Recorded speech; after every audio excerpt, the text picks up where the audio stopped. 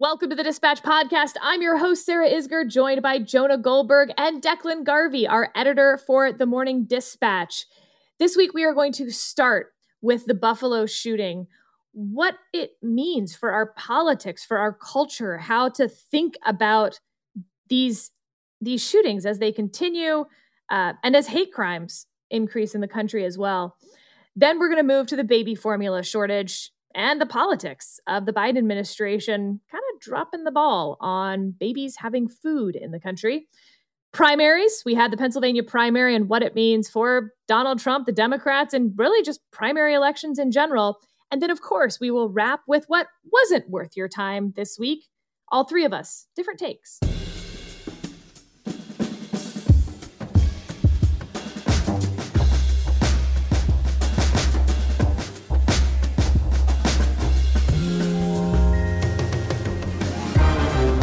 Let's dive right in.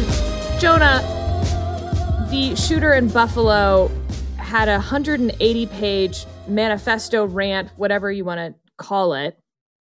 In it, he describes, obviously, racist motivations for what he did. It was planned. In doing so, though, he talks about the Great Replacement theory, this idea that white people in Western countries, specifically, obviously here in the United States, are being replaced by non-white people. But perhaps more importantly to this theory is that it's being done by this cabal, mostly Jews, as I understand it. And this is a strategy to control white people. And again, apologies if I'm getting some of the details of this theory wrong, because I'm not sure how much the details matter, because also, within our political conversation, there is Elise Stefanik, Tucker Carlson, people on the right who are talking about how Democrats want to replace voters. And on the left, a sort of demographics is destiny theory, where they're saying they will be the governing majority because of the demographic changes in the country. And then, of course, we have actual facts. The birth rate in the United States is plummeting. And so if you don't replace yourself with babies, someone will replace you, I suppose. That's just how math works. So, Jonah, my question to you, how are we supposed to think about the Buffalo shooting and frankly, the El Paso shooting and these other racist motivated hate crimes that seem to be picking up in pace around the country? Do they fit onto our political spectrum? Do Fox News or Elise Stefanik or Tucker Carlson bear any responsibility for elevating that conversation? Or are we talking about totally different stuff here? Okay, well, the first thing I think we can all agree on when you ask how should we think about things like the Buffalo shooting is they're bad, right? They're very, very, very bad. And they're in fact evil. And there's no wiggle room up or equivocation sort of permissible in decent society about that. There's no justification for mass murder or murder of any kind. I know we talked about John Brown at great length last week, but this is not that. And but beyond that, look, I have a sort of a complicated view on this. I think the hard version of replacement theory, which actually is a import from France, like most bad ideas, is just a completely bananas anti-Semitic conspiracy theory that somehow the perfidious bagel-snarfing Hebrews are pulling strings to replace white Americans. And even if you believe that, I mean, it's important to understand just the rank stupidity and permission structure that these kinds of theories give to just loser racists is that, okay, so you think that whites are being replaced by blacks because of Jews, so you kill like a 78-year-old black grandmother? I mean, what was she doing in terms of like the fertility rate? This is just, a lot of it is just a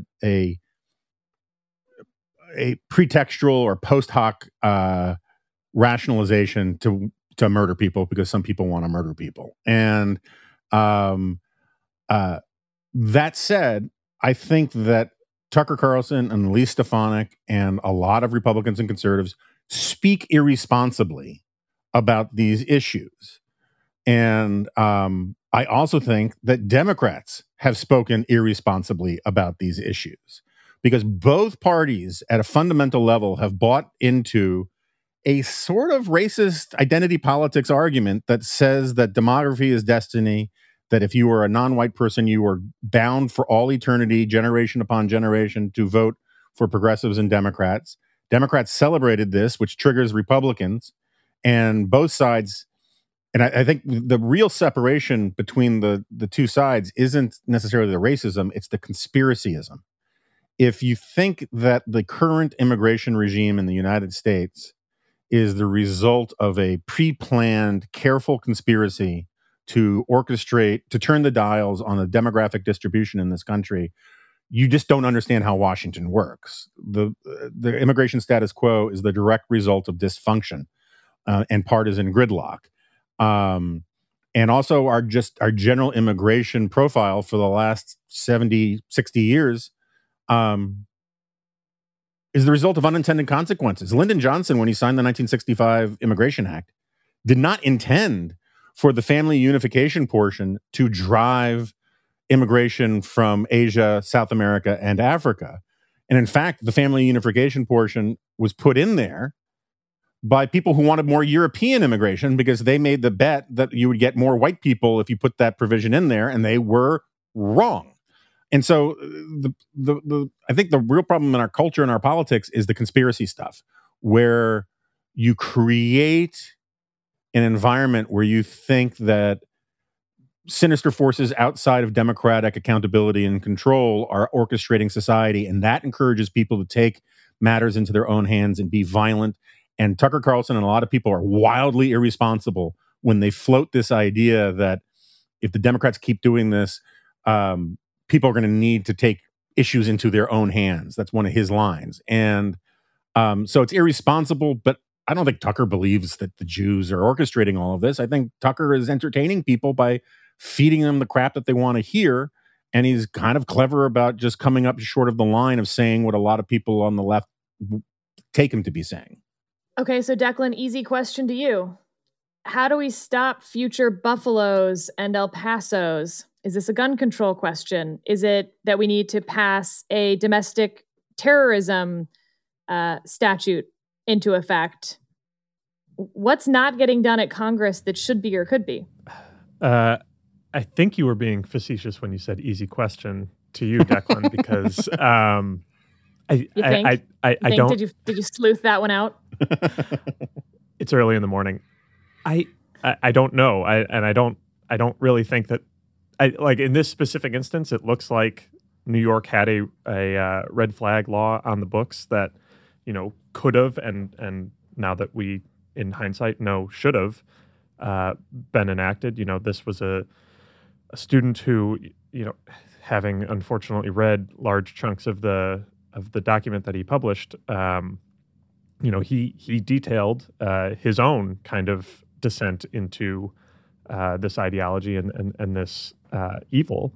He said, during the early days of the COVID lockdowns, I out of boredom stumbled into 4chan and all these online forums, and so some of the stuff that we've seen come out post the shooting, he showed up to school one day entirely in a hazmat suit, and his classmates and teachers were put off by that. There was a senior year, there was a what are you going to do post-graduation question that he was asked, and he said murder-suicide. And that's what triggered kind of a mental health evaluation, and ultimately these red flag laws were not put into effect. He was allowed to buy a gun. And I know reading stories about the gun store that sold him that firearm, they're absolutely distraught. They've closed, at least for a couple days. I don't know if permanently, but that's the kind of thing that theoretically should have stopped this from happening. I don't know that doubling down on even more restriction. I think unfortunately it's just the reality of, there's a huge mental health aspect to this. He was very adamant in his document that I am not mentally ill. I am fully cognizant of what I'm doing and why I'm doing it. That you don't do something like this if you're not unstable and mentally ill. And so, and to Jonah's point about the irresponsibility of the people that are talking about this, I mean, it's just an incredibly, incredibly cynical view of not only America, but of yourselves, for Elise Stefanik to be talking about the watered down version of this as, undocumented immigrants are going to give Democrats a permanent insurrection over elections. Like, have a little bit of faith in your own ability to persuade people. Have, like, just to accept.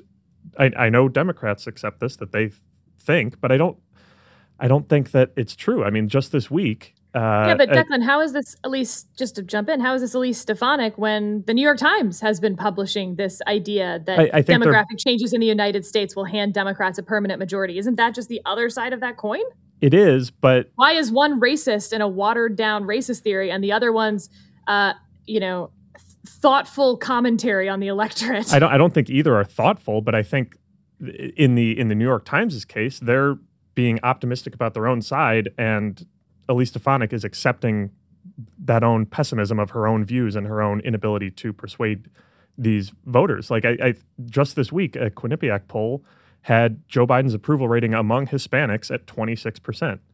This is not, Donald Trump won more Hispanics in 2020 than any Republican nominee since George Bush in 2004. This is a rapidly shifting situation that I just think, like, accepting the premise from the coalition of the ascendant and the new Democratic majority is short-sighted. It's like internalizing, and maybe if whichever party does end up being in power when some sort of amnesty immigration reform passes, maybe in the short term that will be a boon for a couple of years. But people change, people evolve, and I just think that it's really gross and sad to assume. I mean, we see the same thing with voter ID laws, and I've talked to a lot of Republican strategists about this since kind of things have tightened up post 2020 in states around the country.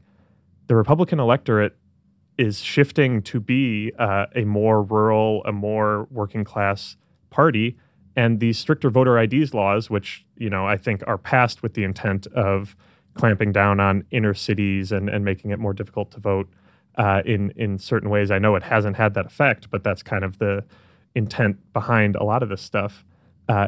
It's hurting their own ability to turn out their own voters. That's a lot of Republican campaign strategists have expressed concern to me about that we have these kind of frozen ideas from 20 years ago about what each party's electorate looks like, and it's not what it looks like right now, and it's going to continue to be changing in the coming years. And so I just it's all really disheartening. And to the first question, no, I don't think there's any quick fix to this. I think it's a part of one of the worst parts of living in a very messy, divided society with, there's hundreds of millions of guns floating out there. Even if he wasn't able to buy this legally, he would find another way to do it if he was this committed on what he was doing. All right. So the least correct thing that Declan just said during that whole time was when he said that Congress would eventually pass a bill on immigration. There's just no evidence that will ever happen. Rewind the tape. Did I ever say that? Yes, you said whichever party passes amnesty. It could be talking about 2400. I could be talking about the year 3006. Yeah, and I'm saying that is actually unrealistic. There's one possible way in which it could happen, and it'll be a while, which is that if immigrant communities, immigrant and the descendants of immigrant communities start voting Republican in significant numbers, you could see a point where the GOP hangs on to its vestigial immigration restriction position long enough for the Democrats to realize, we got to close the spigot. And in a sort of pas de deux of rank cynicism, they meet in the middle for a brief moment to actually impose a coherent immigration policy. Again, no. No. because that would require any incentive to pass legislation. Even if they agree on what needs to be passed, there's still an ineptitude to actually literally doing the legislating part. Okay, I want to give my thoughts on this topic briefly. What? I know. One, every time a tragedy like this happens, the first people to the microphone are the ones who want to put it into our current political debates. They are almost always just so wrong. This person, and Declan, you read far more of it than I did, this person doesn't map on very easily to a linear left-right political debate at all. Not surprising at all to me.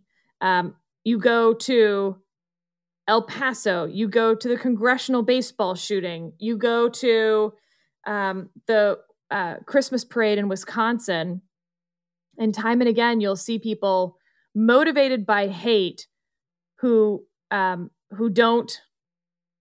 just MSNBC viewers or Fox viewers, and just one of them picks up a gun and goes shoots a lot of people. That's just not accurate. And the more that happens, the less we get to have a real conversation about how to prevent these things, the less that our elected representatives can engage in it. And I find that frustrating, sad, and stupid. On the gun conversation, there are a gazillion illegal guns out there and legal guns. Gun laws clearly alone are not preventing anything because we have illegal guns on the street. It would be one thing, I think, if all of the guns on the street were currently legal, because then it would mean we're enforcing our gun laws to the maximum amount possible. And therefore, additional gun laws would allow us to take more guns away from dangerous people. That's the opposite of what we have. We have an enormous number of illegal guns. We have an enormous number of people who illegally possess firearms. And we have an enormous number of legal guns. So clearly the answer of more gun laws doesn't help a whole lot if we're not taking away the guns from the people who shouldn't have them right now. Sorry, Declan, you wanted to interrupt me. I'm sorry. I haven't seen this spoken about as much, but again, because I read large chunks of the document, he explicitly said in there that the reason he was doing this in New York is because of the tight gun control laws, and he assumed that there wouldn't be anybody having or yes, although carrying. That's the reverse side. That's yes. Not how he got the gun. We're not talking about gun laws to arm the people in the grocery store. We're talking about gun laws so that he doesn't get a gun that he legally bought. Right. And my point being, again, I don't think we're enforcing current gun laws to the effect that we can say that nobody who shouldn't have a gun isn't getting one. Of course they are.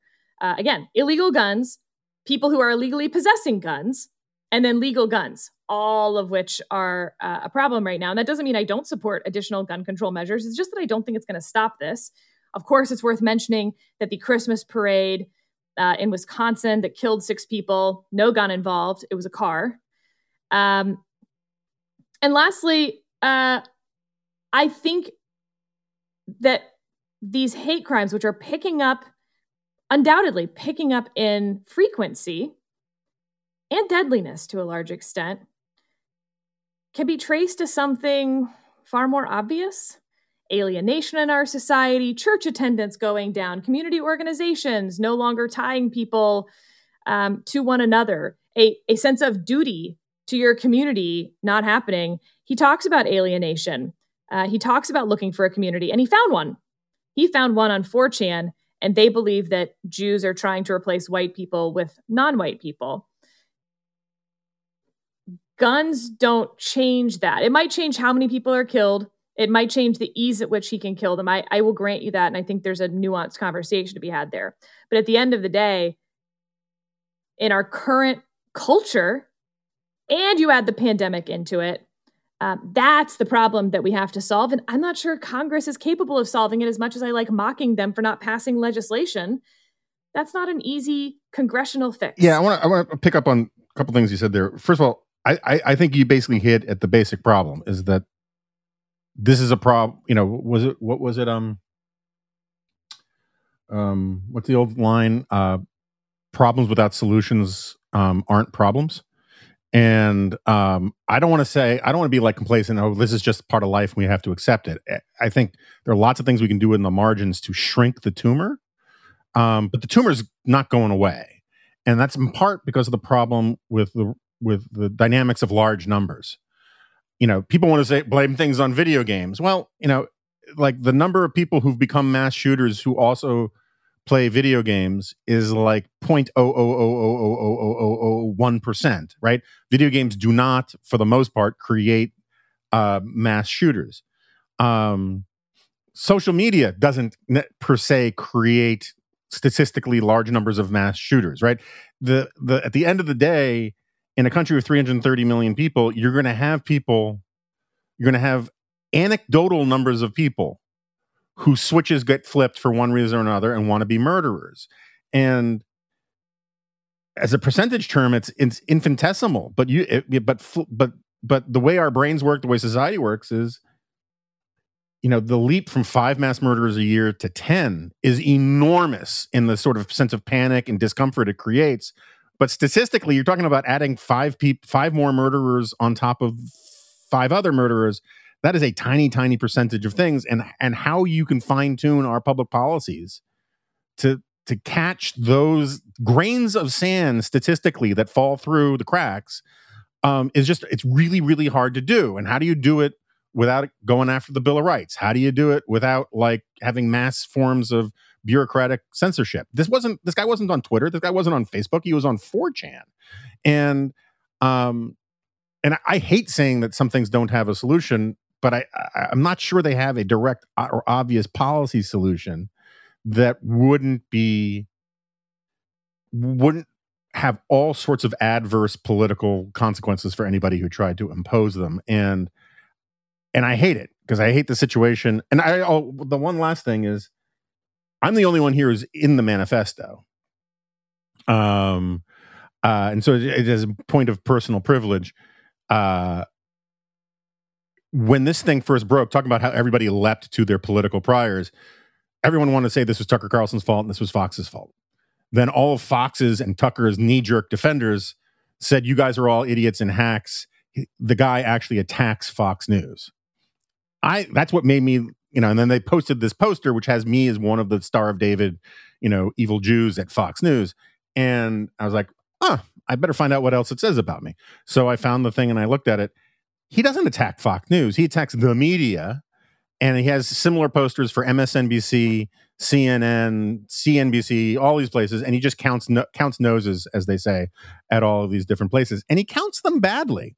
Rupert Murdoch has a Jewish star on him. He's not Jewish. I don't think Greg Gutfeld's Jewish. There are a bunch of people in this thing that are labeled as Jews who aren't. And the reason why I bring this up is I really do think the conspiracy part is the more dangerous thing. We've made massive racial progress in this country. Racial attitudes are vastly improved. Something like 1 in 5 marriages are interracial in this country. This country does not have the race problem that the left thinks it does. It does have a conspiracy problem. And when you believe in conspiracies, you believe that the rules of the game cannot save you, that democracy doesn't work, the courts don't work, and it encourages people to take things into their own hands. And that's how you get more murderers, by creating a climate of conspiracy. And everyone is grotesquely irresponsible about this on the left and even worse on the right. So I have a chicken and egg thing on this, which is, I think, again, in the current conversation that we're having, a lot of it is white supremacy and white supremacist extremist groups are a problem in this country. They are. I'm not going to dispute that. But there's this assumption in how we talk about it that somehow they are recruiting people, when I actually think there's a little bit of the opposite going on. These people are searching for something to belong to, and there are groups out there who welcome them, and those groups tend to be extremist, hateful. And again, I think that's how you draw together the synagogue shooting, the congressional baseball shooting that targeted Republicans, the Wisconsin black supremacist, the El Paso white supremacist, and then now the Buffalo white supremacist. All of these have in common men who felt alienated from their communities, from their cultures, one way or another, and found a group. They went out looking for and found a group that they could feel belonging to. And Jonah, to your point, not all social media or video game users or anything else become mass murderers, not even an infinitesimal percentage. At the same time, I think it's going to obviously be the case that someone who is feeling that alienated with a violent tendency is going to find themselves a group and an ideology to justify what they're feeling. And that's the problem. He wrote about these previous shooters that he mentioned or that he cited as inspiration for this as if they were his friends. And that, I think, was incredibly, it's just hard to read and but like the Christchurch shooter in New Zealand a couple years ago, he viewed that person as essentially a messiah in his warped worldview of, and repeatedly mentioned how much he learned from this person and how he opened his eyes to all of this. Like, I think that's exactly right, Sarah, that these are people who are looking to believe something. And in the past, that's religion, and it's, family, and these closer communal ties that just aren't there anymore. And especially over the past 2 years of the pandemic, when they're really not there, even whatever's left, people who are predestined to be a little bit more on the fringe on some of this stuff are going to find it in the worst possible place. So. Sarah, can I ask you a quick law question? Yeah. So there are reports today and yesterday, I guess, that the shooter, right before he went in, invited like 15 friends onto Discord to watch the whole thing. And again, early reports, none of them called the cops or did anything. Now, obviously, these guys are worth investigating for investigatory purposes, right? I mean, that I got no problem with whatsoever. But there are people talking about how they should be considered accomplices after the fact or whatever. Nope. Dicey, right? So only if they provided any material support beforehand or after to obstruct the investigation, simply clicking on a link would not achieve. How long? But how long can you watch someone committing mass murder before not calling the police? I mean, like. Yeah, I want to give you an example from like law school, because I obviously don't want to use this as an example just because it's so sad. Not that this example from law school is great, but it's almost more just extreme in how we think about it. If you walk by a baby face down in 2 inches of water, you have no duty to help that baby. No legal duty. No legal duty, because you don't owe a duty to the baby. Now, if it's your baby, you do. If you did anything that caused the baby, you shoved the baby or tripped the baby, and that caused the baby to fall down into the water face down, then you have a duty.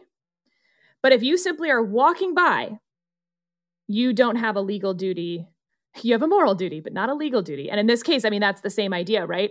At no point, I think, in watching what was going on would they have a legal duty to call the police, actually, in terms of their own legal liability.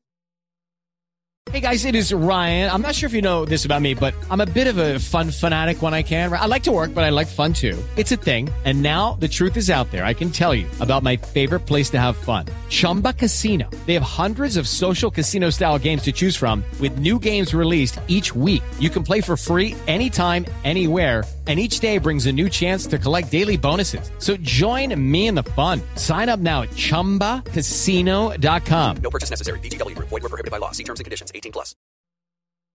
All right, let's move on to Joe Biden's bad week. So, Jonah, I want to get you worked up on something. Here we go. I want to talk about baby formula. So, there are 4 manufacturers of baby formula in the United States who make the vast, vast majority of baby formula.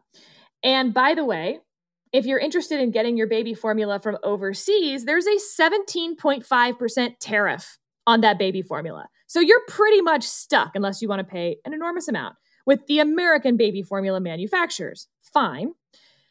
However, half of all formula sold in the United States is actually bought by the Department of Agriculture through the Special Supplemental Nutrition Program for Women, Infants, and Children, known as WIC. Okay. Now, how this actually works is that each state signs an exclusive contract with one of those formula manufacturers to supply the subsidized product for low-income families. That comes with all sorts of other things within the state. They get preferential treatment on grocery store aisles, that specific baby formula product. The result being that they basically have state-sponsored monopolies once they are selected for the WIC contract. Abbott, the company in question here, has a WIC monopoly in 2/3 of the states in the United States. So, Jonah, when the FDA shows up at the Abbott plant and shuts it down, there is a 17.5% tariff on getting formula from outside the country, and 2/3 of the states, Abbott has a monopoly on the formula that you're able to get in your own state. This is a government-run problem on the front end. Then the government shuts down the formula plant without any plan for how people are going to get formula, and slowly but surely, the demand outstrips supply. And now we're left with a crisis where 2 babies have been hospitalized in Nashville for an inability to get their specialty formula, the amino-based formula. I will tell listeners, for what it's worth, in case you didn't notice from my Twitter feed, although I didn't share this on there, Nate was on a specialty formula, and it it had to be shipped. And I just remember those like couple days where like the shipping was delayed because this was in the middle of the pandemic, right? And how stressed I was, not knowing if it would get here before we ran out of what we already had, and kicking myself for not just ordering more sooner or going out, I don't know, and driving a FedEx truck. And now the Biden administration has saying that they will have the Abbott plant back up and running in about 2 weeks, and that they've triggered the Defense Production Act, which means that formula makers get priority in terms of the ingredients that they need, and that there will be military flights flying in overseas formula. We are literally using military planes to go get formula from other countries. My question to you, Jonah, isn't this the stupidest thing that's ever happened? I kind of feel like Rodney Dangerfield in Back to School, where the guy says I only have one question in 17 parts. It's up there, right? I mean, this is the most self-owned crisis. Yes. Where moms across the country are losing sleep, and it was so preventable. It was preventable 10 years ago. It was preventable 4 months ago, and it was preventable 1 month ago. Every step of the way. The White House did not say anything about this until last week when they were asked about it by a reporter, even though they knew they shut this down in February. Right. And then they were like, well, this isn't the first time it's come up on our radar. They didn't do anything until this week. So yeah, no, look, I mean, like, this is a classic example of how, like, you know why voters are skeptical about letting the Democrats have a new deal or a new Green Deal? It's because they can't figure out how, if you close down like the only baby formula factory in the country, it's going to be a problem. You know, I mean, like, you're right. It's a completely foreseeable problem. And, I joke about this last week, but like, new moms and the husbands who are in complete thrall and service to them are not particularly interested in complicated explanations, right? You know, I mean, forget the fact that Americans in general don't like to wait for stuff. Waiting for baby formula, particularly a specialty brand of baby formula, creates, and I don't want to say irrational voters, because I think it's a perfectly rational thing to get pissed off about, but voters who are not going to be inclined to want to hear a lot of, oh, this is Putin's fault or whatever kind of stuff. And this just gets to the core incompetence of government itself. But also, you know, I remember I did a big piece for National Review like 20 years ago about the Northeast Dairy Compact. There are, and I'm sure some of the bells and whistles have changed over the last 20 years. I'm actually, I know they have, but like at the end of the day, the level of corporatist, protectionist corruption that is sort of built into a lot of these commodity arrangements in the United States is literally morally unjustified. I mean, I don't want to go full Scott Lincecum here, but like, it is purely a sort of padding constituencies old school 1930s style economic planning and protectionism racket that's bad for consumers. And you would just think that there would be somebody in the general White House area say, we've got this massive supply chain crisis, which is causing inflation. And oh, by the way, this baby formula factory is shutting down. Maybe we should play this scenario out for a couple of months and see what we could do right now. But they're so reactive in this White House. And I think this is the larger problem this White House has is it's fundamental incompetence. I don't want to, there's a weird irony that because so many people who work for Trump were terrified of being tarred with working for Trump, or terrified that his bad ideas would get into policy, they seem to be more awake at the wheel than they are under Biden. But which is a weird thing I never thought I would sort of say. But the inability of this White House to deal with the reality at hand and sort of want to deal with the politics it wants rather than the politics it has, I think is just a huge source of its problems, particularly when married to the sense that just when Biden comes out before the cameras, he's not a reassuring presence. And you put in inflation, war, food shortages, baby food shortages, and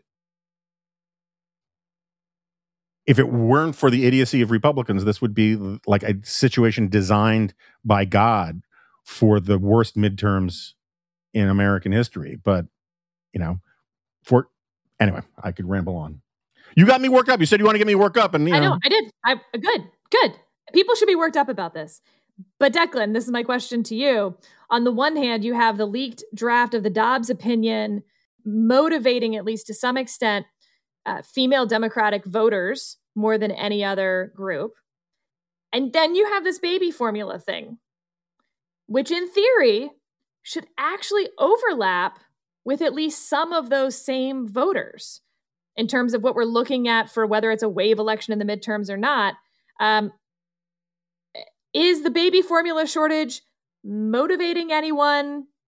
Because I've written obviously about how I don't think that the abortion issue will motivate people, not because they don't care about the issue, but because they've already sorted into their camps about it. Baby formula shortage maybe hasn't been sorted, but maybe it has, because if you thought government was incompetent before, you were already with the team that says all the time that they hate government. Yeah. If this was happening in October, I think absolutely. This is the problem with punditry this early out, is that everything that we're very worked up about right now, we will be 30 times as mad about something we can't even possibly foresee.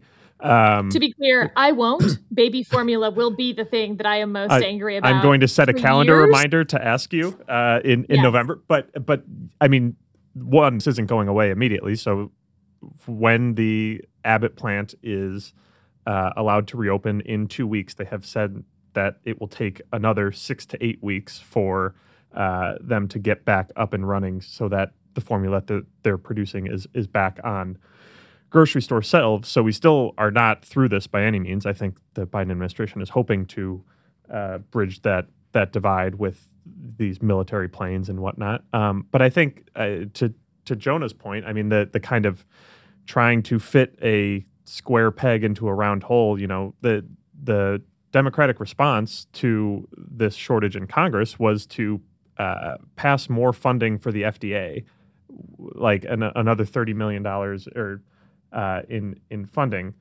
And I don't know that that's like the FDA caused this problem in large degree. And maybe if they have more funding and they can do inspections faster, I think that's what the supposed rationale is, that they could get. But I don't think that's really the issue here. I think that, it's a general cautiousness. We've seen this throughout the pandemic,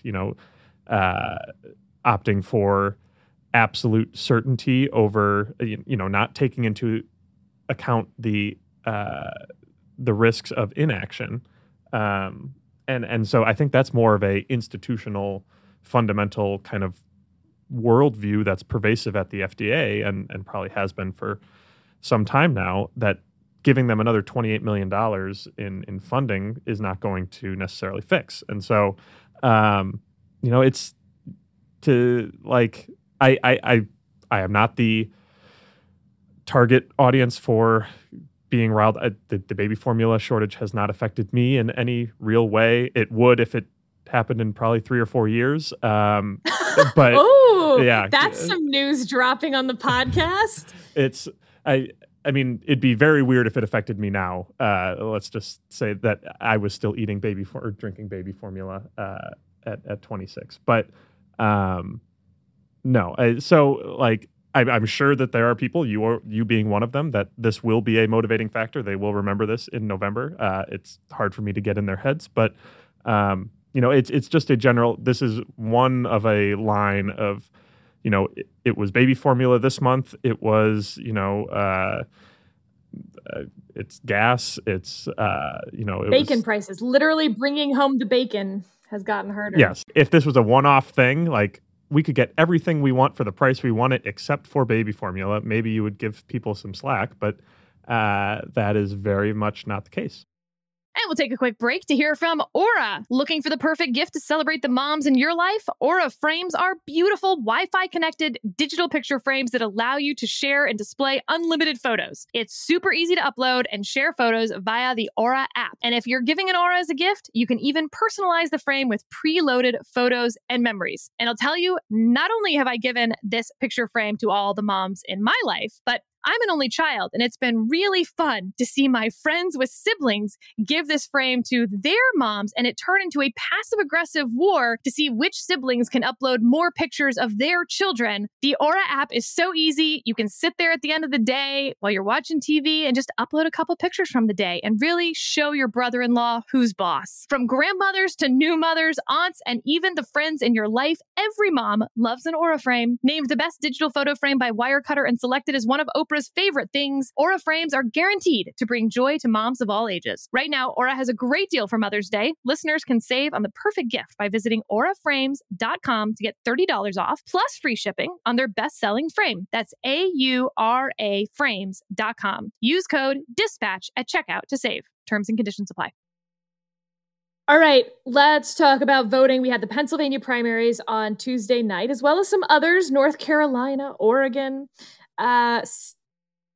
I want to talk about what's going to happen now in Pennsylvania.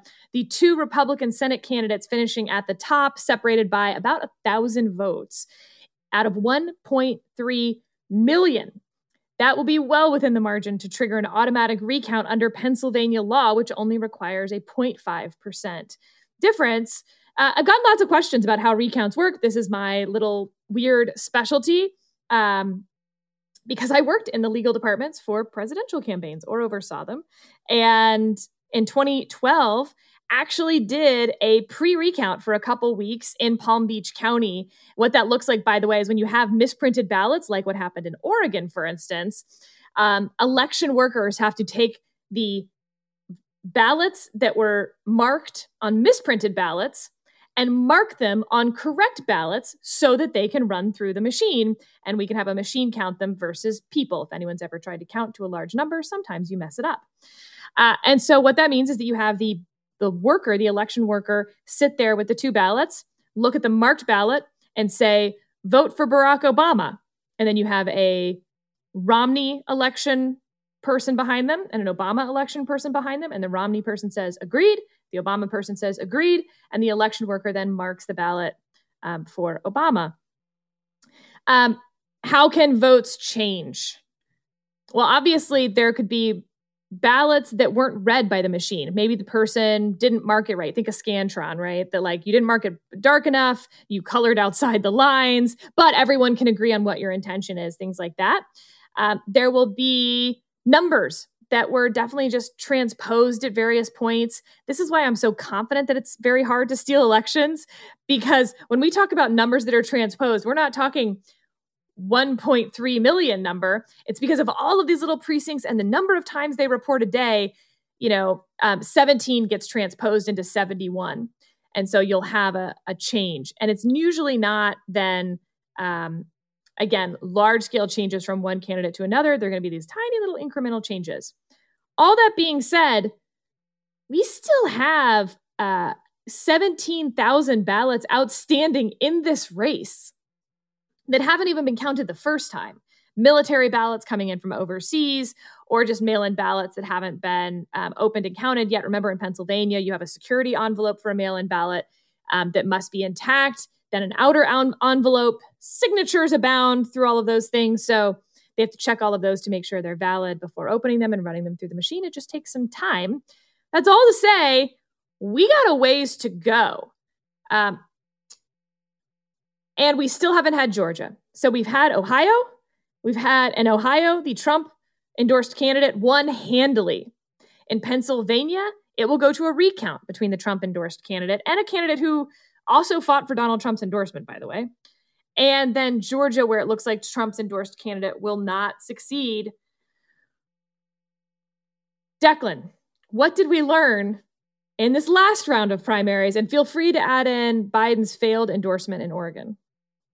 Yeah, I think that the recount in Pennsylvania shows in some ways kind of the challenges with viewing all Republican primaries through the Trump lens, at least from a narrative perspective. Because it's so close, if McCormick ends up winning by 600 votes or Oz ends up winning by 600 votes, does that dramatically change, Trump's hold on the party in one way or another? There's not a ton of fundamental difference there. It's just kind of some flukiness on the margins. I mean, I think in Ohio, you mentioned J.D. Vance's victory. That is a very strong showing for Trump. One, because Vance was in single digits around the time that Trump endorsed. He ended up with about 30% of the vote. But this is something that we've seen. So Vance, I think, got around 31% of the vote. Oz is around 31% of the vote. The guy, or the lieutenant governor that Trump endorsed in Idaho over the current governor, got 29% of the vote. The candidate in Nebraska that he endorsed for governor got 29% of the vote. I know that some of these, in some of these primaries, it's all Trumpy people vying for the Trump endorsement, and it's not a Trump anti-Trump dichotomy. But I think we're kind of starting to see a little bit that in some of these contested races, there is somewhat of a cap on how far you can get with Donald Trump's endorsement alone. And so, I think that whether Oz or McCormick ends up coming out ahead, and I know, Sarah, we've talked about the McCormick team might have a better operation or recount operation that could end up pulling this out, which, I mean, Trump has already been telling Dr. Oz to declare victory and go along with his day. So it'll be... That's not how recounts work. You're preaching to the choir. But so I think it will be interesting to see how the MAGAverse reacts to that if McCormick ends up pulling this out in the recount. But I think, to a broader perspective, that these past couple weeks have shown that individual candidates matter, and I'm getting the hook on.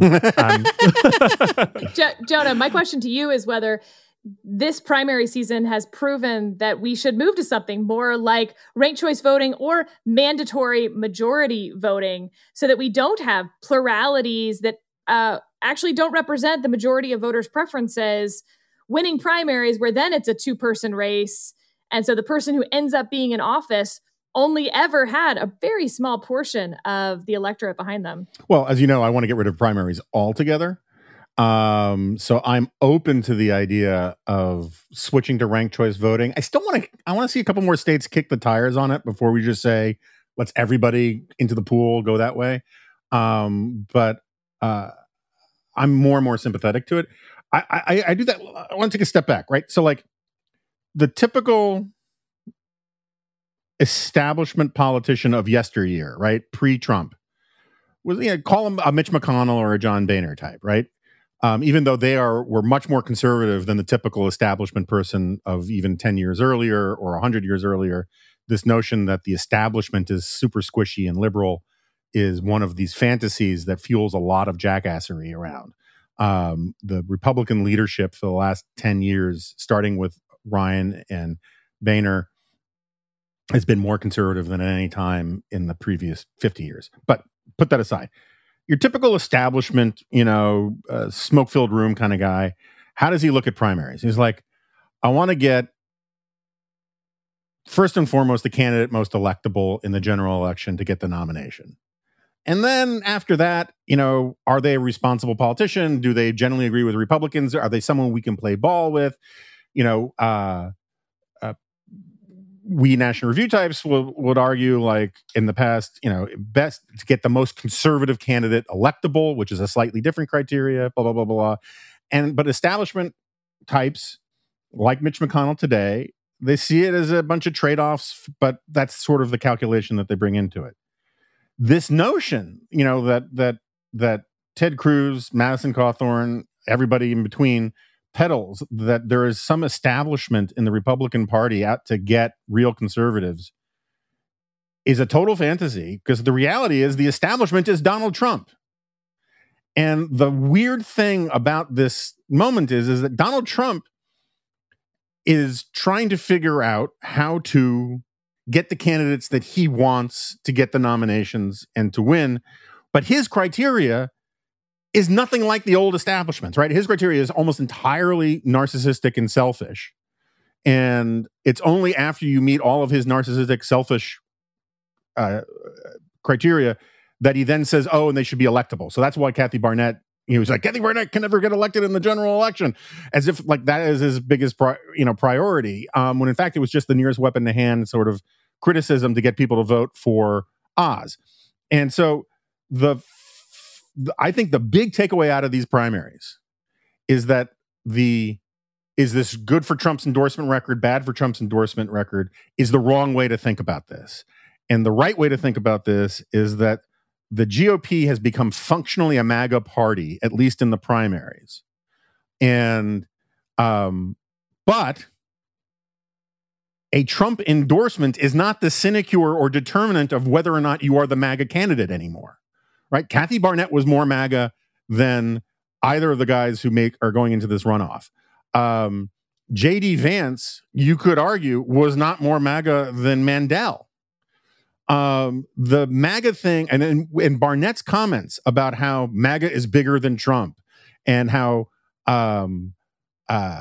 we didn't transition to his values, he transitioned to ours. All of this stuff it puts Trump in this weird version of where McConnell types have been for the last 15 years of, why can't these people just fall in line and do what I want? I know what's best. But it turns out that politicians have their own ambitions and their own agendas. And the great and glorious irony in all of this is that many of these people who won't do what Trump wants are running as Trump mini-me's. And so he's getting his own a taste of his own medicine. I mean, you had Kathy Barnett talking about how Sean Hannity is the swamp. That's fantastic. I love that. And I want more of this. We are in, the revolution eats its own phase of MAGA, where Trump cannot control it anymore because the establishment is now MAGA. Elise Stefanik, Trump is either going to be working for her or dead by her hand within the next 10 years because she has totally gone MAGA out of purely cynical, I would argue, largely evil reasons. And Trump is incapable of containing what he created. And since there's no ideological content to any of this garbage, and there's no serious policy content to any of this garbage, I have a suspicion that it's going to burn really bright for the next couple of years and then just kind of go away. At least that's my hope. All right, we're moving to our final segment. What wasn't worth your time this week? Declan, I'm starting with you. Everyone's asked to pick their own what wasn't worth our listeners' time. What was a topic that you definitely didn't want to talk about this week? It was the creation of, the short life of, and the disbanding of the Department of Homeland Security's Disinformation Board. Long may it prosper. It was launched, I think, in late April.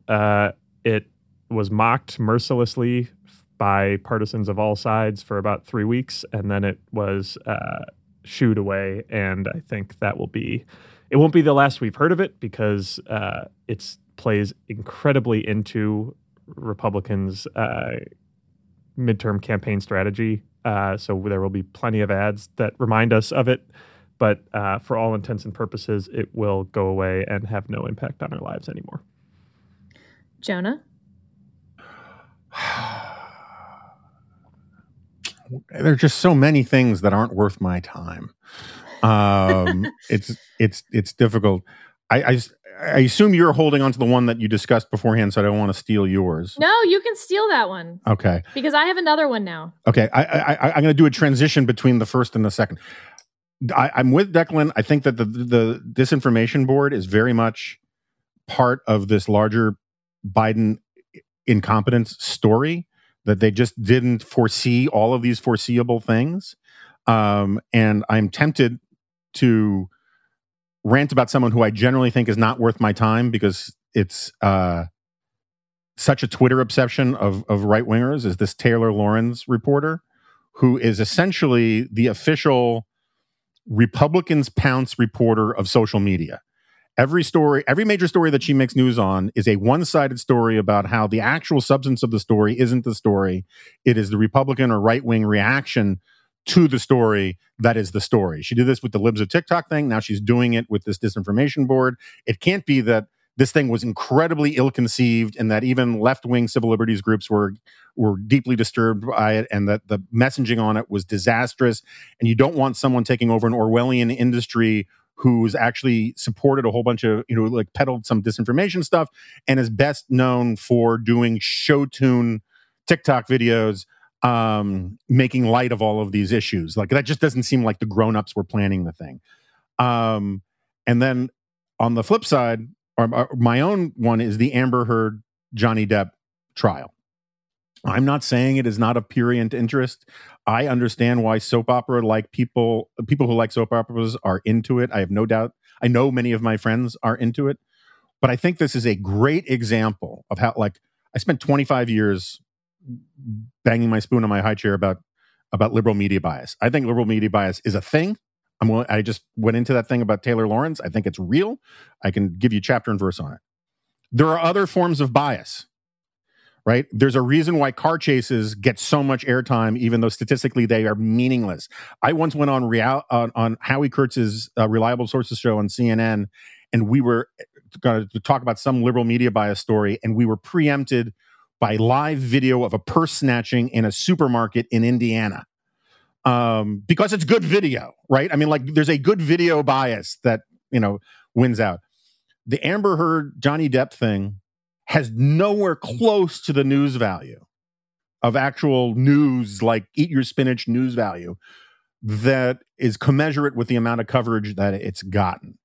And since I don't like either of the people, I would like them both to win their lawsuits against each other and bankrupt each other by giving all of their money to their lawyers. And I don't like lawyers either, but no offense. But then that means Johnny Depp has to make 12 more Pirates of the Caribbean movies. So, which he said he will not do for, what was it, $100 million and 1 million alpacas? Regardless, Jonah, I totally agree, because this will not change the law of defamation. It will not change the culture around domestic violence. In relationships. It is two clearly very broken people, and what amounts to almost more of a divorce proceeding than a defamation proceeding. It's been weird and gross, and I agree that it is not worth our time, despite the fact that we definitely covered it on Advisory Opinions because everyone's watching it. And so we felt the need to explain our take on a trial that everyone was watching. Okay, my not worth your time? Madison Cawthorn. So a guy with a gazillion weird things, some scandals thrown in, lost his primary when everyone was against him in his own state. I get that that's newsworthy at the moment because those people somehow tend to still come out if their names are Donald Trump, but none of the other ones do. And this guy's name wasn't Donald Trump. This is very much a dog bites man story that Madison Cawthorn lost his primary, and I think it's not worth our time to spend much time talking about why. Is it he lost by like 1.5%? Does that make it a little bit more man bites dog?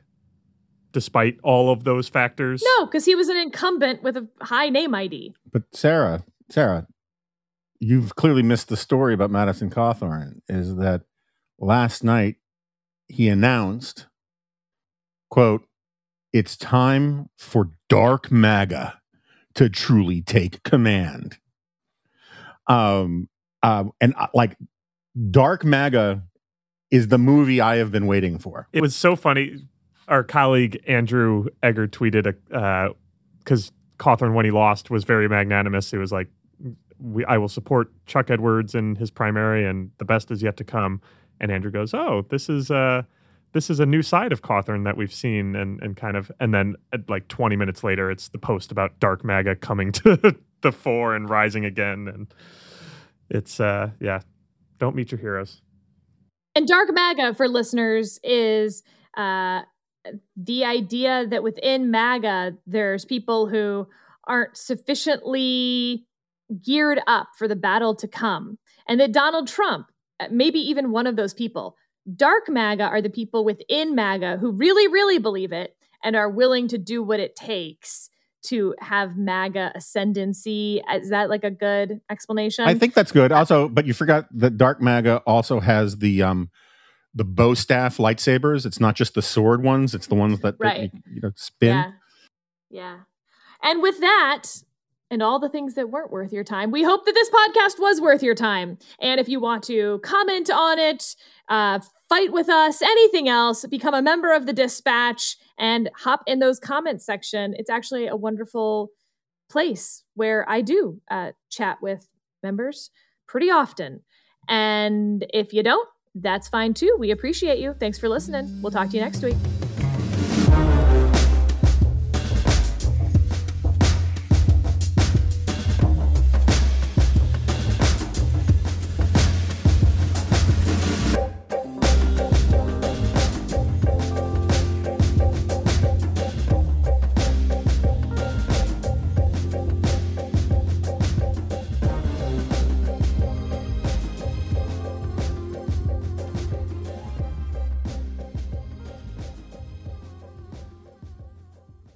Hey guys, it is Ryan. I'm not sure if you know this about me, but I'm a bit of a fun fanatic when I can. I like to work, but I like fun too. It's a thing. And now the truth is out there. I can tell you about my favorite place to have fun. Chumba Casino. They have hundreds of social casino style games to choose from with new games released each week. You can play for free anytime, anywhere. And each day brings a new chance to collect daily bonuses. So join me in the fun. Sign up now at ChumbaCasino.com. No purchase necessary. VGW Group. Void where prohibited by law. See terms and conditions. 18+.